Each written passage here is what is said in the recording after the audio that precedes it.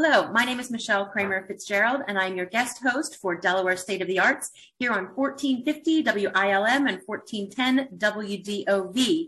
And during National Poetry Month, I am pleased to have with me Caleb Curtis, who is a 2022 established DDOA Artist Fellow in the discipline of poetry. Hi, Caleb. Hi, thanks for having me on. Yeah, thanks for being here. So I just want to jump right into it. This is National Poetry Month, so I'm glad that you're representing. And I read your bio, and it said that you didn't initially start out as a poet. You know, some artists say from the beginning they've got this drive. They know that that's what they want to do, but that necessarily wasn't where you were. So can you talk a little bit about your journey from there to here? I can. Yeah. I'm with you. I feel like I hear that a lot from, working artists and poets. They say, when I was in middle school or grade school, I was writing books, I was not like that. I kind of, I did not do great in school and was slow to come to read and write, like in elementary school. And so I kind of like got through that. And then found myself working after high school and spent a long time, like working at a gas station, working at a pizza place, that sort of thing. And so I had kind of like a little bit of life, under my belt by the time I started. And I was in my late 20s in community college. And I found a professor there who, I had this required elective that I had to take, which was reading of poetry. And, there's something about it that was scratching an itch for me. And so in the reading of it, and so I started writing him these little poems, and he would read them and give me this feedback. And, so I was at a point where a lot of people had kind of like my peers had kind of established identities, established career trajectories. And I didn't really at that point. I was working, I had at that point, started working as an insurance salesperson, and I wanted to be a high school teacher. And so I was taking classes to do that. And this thing called poetry just kind of roped me in. But I think probably all those experiences really informed your style and your well of creativity, right? Maybe? Yeah, I think so. It's hard to tell. I mean, I've definitely like told myself that for a long time. And I think it's true. Like having actual life experiences, having, spent some time struggling and, kind of learning a little bit about myself. I don't think that hurt. I think that, So, I mean, I think in some poems, maybe you can see that, that experience is there. And I think in others, maybe you don't see it necessarily, but I don't know, it's hard to tell. It's kind of like, when you look in the mirror, you're like, do I look ready to go out? You have to ask your partner or something, like they have to tell you a little bit. So yeah, but I think so. I think it did. I think it did have an influence on the kind of work that I make. I think it did. So I'm going to go with that. What do you think is the most difficult thing about writing or coming up with, your ideas or just getting a process down on paper and finalizing it from an idea to the finished piece?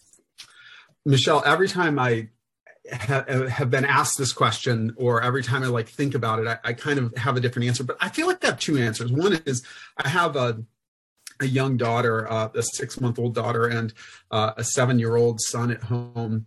And I find that just finding time these days is like super difficult. It's not like in the good old days where, you just like take the whole morning, take Saturday morning and go to the cafe. That's out of the question. So there's like the logistical obstacles of being a writer that you have to overcome. But once you solve those or solve them well enough, for me, I find myself kind of struggling with the more maybe esoteric questions of poetry, which is like, what should I be writing? I have this time now. I fought for this time. What's the point of writing a poem? What's the point of me writing a poem? And that may seem kind of silly, and it probably is. And there's maybe some navel gazing that happens there, but I really do believe that poetry should push the envelope. There's accepted speech. There are things that are okay to say. There are ways of communication in the country, in the world, here in Delaware. And when you step outside of those bounds, people notice. And it can be difficult. Poetry is a place where you have to step outside of those bounds, where you have to show, I think a different perspective, where you have to push for possibilities that don't already exist. And I think that's why poetry has become a home for so many people, so many artists who don't always fit in the society that they find themselves in. You think about, queer artists, trans artists. You think about, we live here in Delaware, which is Lenape land. Like you have all these indigenous artists, Black people of color.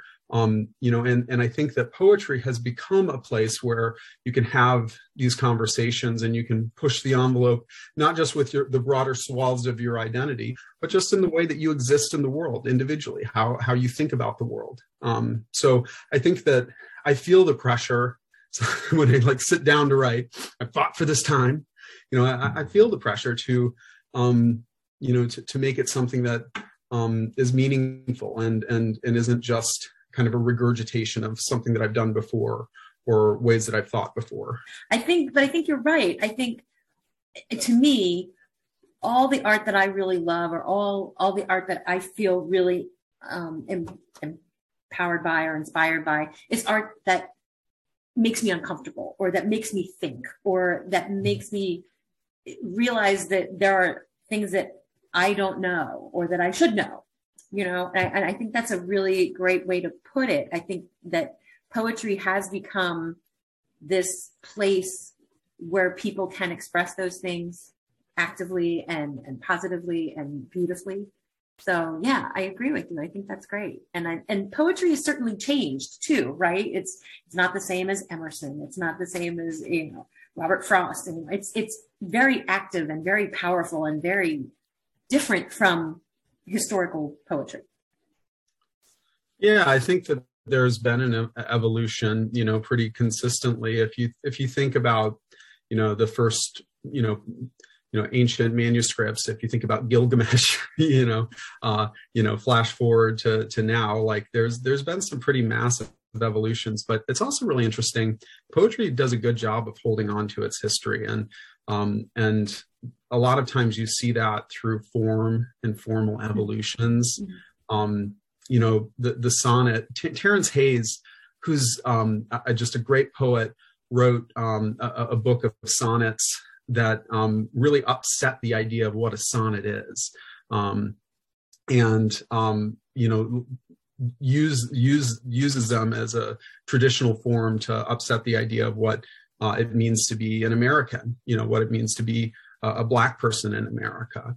And so I think that while poetry does change, poets tend to have a real, poets tend to be kind of traditionalists, even if they're upsetting a tradition.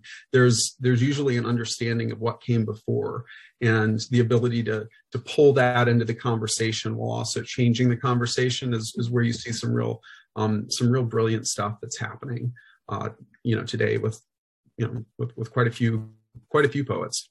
Who are some of your favorite poets today? Terence Hayes is up there. Mm-hmm. Jericho Brown is another one that comes to mind, just because I'm talking about formalism. He has done a lot to evolve form. I would also bring Tyamba Jess into that conversation, someone who has changed the way that we talk about and think about form, and changes the way, his poems, if you look at them on the page, are just wild. Olio won the Pulitzer Prize a while back, a couple of years ago, and that would be one to look at. Natalie Diaz is a poet of incredible power and talent. She writes really well. I could just list names on and on that maybe some of your listeners would know, or maybe they wouldn't. But there's exciting stuff that's happening right now. What do you enjoy the most about the pieces that you write? Like, is it, the whole process? Is it finding that thing that clicks and, gives you an idea? Or what do you love most about that? Just sort of like my experience of writing. Yeah. Yeah. Whenever like you're lucky enough to sit down and like in kind of like in one take, write that poem, get that idea out. That's always, that's a great feeling. And it comes, I feel like, once every couple of years for me. Like writing a hit song. Yeah, exactly. Like, just like an angel comes up and kisses your brain and it all comes out, it all comes leaking out of you. So that's nice, but it's sort of like chasing the dragon. So that's an enjoyable thing to have happen. But I think what I enjoy is when I almost have it, like I almost have the idea, it's really close and I know that I can get there, and I know that it's just a matter of sitting there with it and working with it and meditating and having that, I'm not a religious person, but it's almost a religious experience to just kind of commune with that. Because really what's happening there is there's the unconscious and the conscious parts of my brain trying to come to an agreement about something. And like I said, sometimes that happens, right? And it's not just in poetry, sometimes that happens in our lives where just like there's something that clicks and we're like, that feels good. Most of the time we have to work for it. But I think that when I'm working for it and it feels productive, even if I'm deleting a lot, even if I'm, changing a lot, I feel like I'm moving towards it. That is a really, it feels good. That's the good work is what I would say. Yeah. So before we get into your work specifically, I want to take a moment to remind all of our listeners that you are listening to Delaware State of the Arts on 1450 WILM and 1410 WDOV. And today I'm here talking with Caleb Curtis, who is a poet from Newark, Delaware, and the DDOA 2022 Artist Fellow established in the discipline of poetry. So while we're talking about him, I also, you sent me a piece called Ice Age. Yeah. And I read it and just went, wow. I love that you took the apocalyptic sensibilities that are in everybody's brain now and connected it through Disney and Elmo and Sesame Street and all these things and family. So do you want to talk about that piece and give us a little more background on it besides what I'm... Sure. And I think you can read it on the Delaware Arts website. It was originally published by Gettysburg Review. And it's a poem that I wrote just before the pandemic, before things were really kind of going crazy in our world, or they were going crazy. We just didn't know how crazy they were going to get. And my partner, my wife, and I were watching Ice Age with my son, and he was a little smaller than he is now. And just like watching this children's movie about an extinction event, essentially, it just got me thinking, like, we're not too far from this, and the way that we communicate the scary things in the world to our children really matters. I think there's a line in there to the effect of, it won't be long until Elmo's, teaching our kid to duct tape our windows, that kind of thing. We've seen hints of this in the past, and then in the past couple of years, we've really seen this, just that startling juxtaposition of, things are bad and very well could get worse. And we have to find a way to make them normal for our kids. And we have to find a way to, still create stability when we live kind of increasingly unmoored, in a world that is very unpredictable. Do you feel as an artist and a writer, a certain, I don't mean responsibility, but a certain pull to address the things that are going on, address things like the pandemic, address things like, climate change, address things like social justice? Do you feel that that's part of your quote unquote responsibility as an artist, or do you, Yeah, it's tricky. I feel like that's part of my responsibility as a citizen. I grew up in central Illinois in a really diverse school district and was confronted with inequity at a young age, and was sort of, because of my teachers, kind of given a means to express myself. And then I'm trained as an educator. I'm trained as a high school teacher. And so that also was helpful. I've done community activism and community organizing in the past. And so I do feel strongly that that is part of what we ought to be doing as people. And I think that, but I try to be careful with my art and with my poetry, not to like I got to be careful with it, because otherwise I get stuck, Yes, I would like to say that that is something that I must do. But a lot of times when I'm writing, I'm thinking about, I'm focusing on memory. I'm focusing on an idea or concept, and some of that stuff comes out, as I do that. And that's just because I'm paying attention to who I am and what I value. And there have been times in my life where I haven't valued, the right things always. And that comes out in the poetry as well. And so poetry is kind of like a strange mirror to hold up to yourself. And I think that sometimes can, tell you where your priorities are, even if you wish that they were different. Mm-hmm. If that makes any sense. No, that's kind of a roundabout answer to your question, but yeah, I think it's my responsibility as a person to care about those things and be engaged with those things. Sure. And hopefully that comes through in the poetry. Do you have a favorite piece that you've written over your career? I think my favorite piece is the one that I'm working on, whatever it is. Mm-hmm. I think the one that Ice Age poem is one that's easy for me to talk about, easy to share. And so it's sort of like my Smells Like Teen Spirit in a way. You know what I mean? Yes. It's an easy one to put out there. This is pretty much, this is close to what I'm about. I have poems that, maybe scratch a different itch or speak to something that's more, emotionally close to the bone for me. But those are more difficult for me to talk about. And so I don't usually list them as my favorites. So you are trained as an educator. Yeah. What do you do with, students in your class who you feel, come to you for advice or are looking for that spark to launch their creativity? What do you tell them? What kind of advice do you give them that, as an educator and an artist? Yeah, I'm real lucky. First off, I'm adjuncting, teaching a couple of first year writing classes at UD.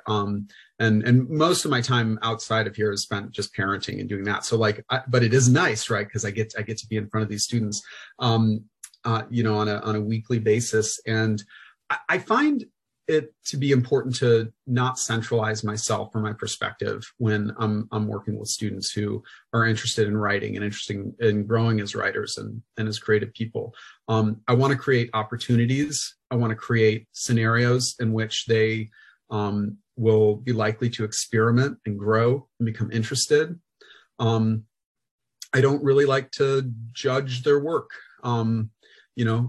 Feedback, giving them encouragement, giving them feedback where, this is working, this isn't working, but that's also my, couched in, and that's my opinion, mm-hmm. Because I think a lot of times we learn how to do things in a certain way. And then it's easy for us to say, well, everyone should learn it in this way. And the truth of the matter is that as people, we're incredibly diverse in how we think. And, while it's easy to say, well, this worked for me, it's, I think I just prefer an approach that is more about experimentation, more about creating a scenario where students are able to grow and learn on their own. So as we sort of come to the end of our talk, I want to ask, what are your plans as a 2022 Artist Fellow? Where do you go from here? What are your goals as a representative of, arts in Delaware and poetry in Delaware and beyond? What are your thoughts on where to go from here? Yeah, I mean, I think that a lot of it is just finding my footing a little bit. My family moved here in 2019, and so we've really just started to come to understand where we're at.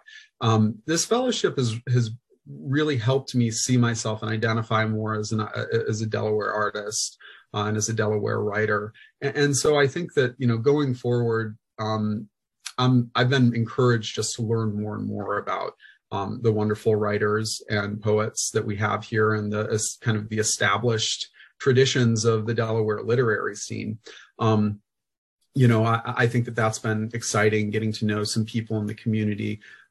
Here at UD, I've just gotten to know a few writers, Devin Miller-Dugan and Amish Shrivati, a couple others who have just been really encouraging and welcoming. And so I think I just want to become more a part of the Delaware literary scene and help it grow and help connect young people with the good work that's happening here and recruit them in the effort. Yeah. Great. Thank you so much. And I appreciate you giving us all those shout outs of people to look up and discover and find out. That's really important. As we go through National Poetry Month, I want to wrap things up and say thank you, Caleb Curtis, for joining me today on Delaware State of the Arts. I'm Michelle Kramer-Fitzgerald, and you are listening to us on 1450 WILM and 1410 WDOV. If you'd like to know more about Caleb, you can look him up on DelawareScene.com and the Delaware Division of the Arts website. Thanks, Caleb, for being here. Thank you so much for having me.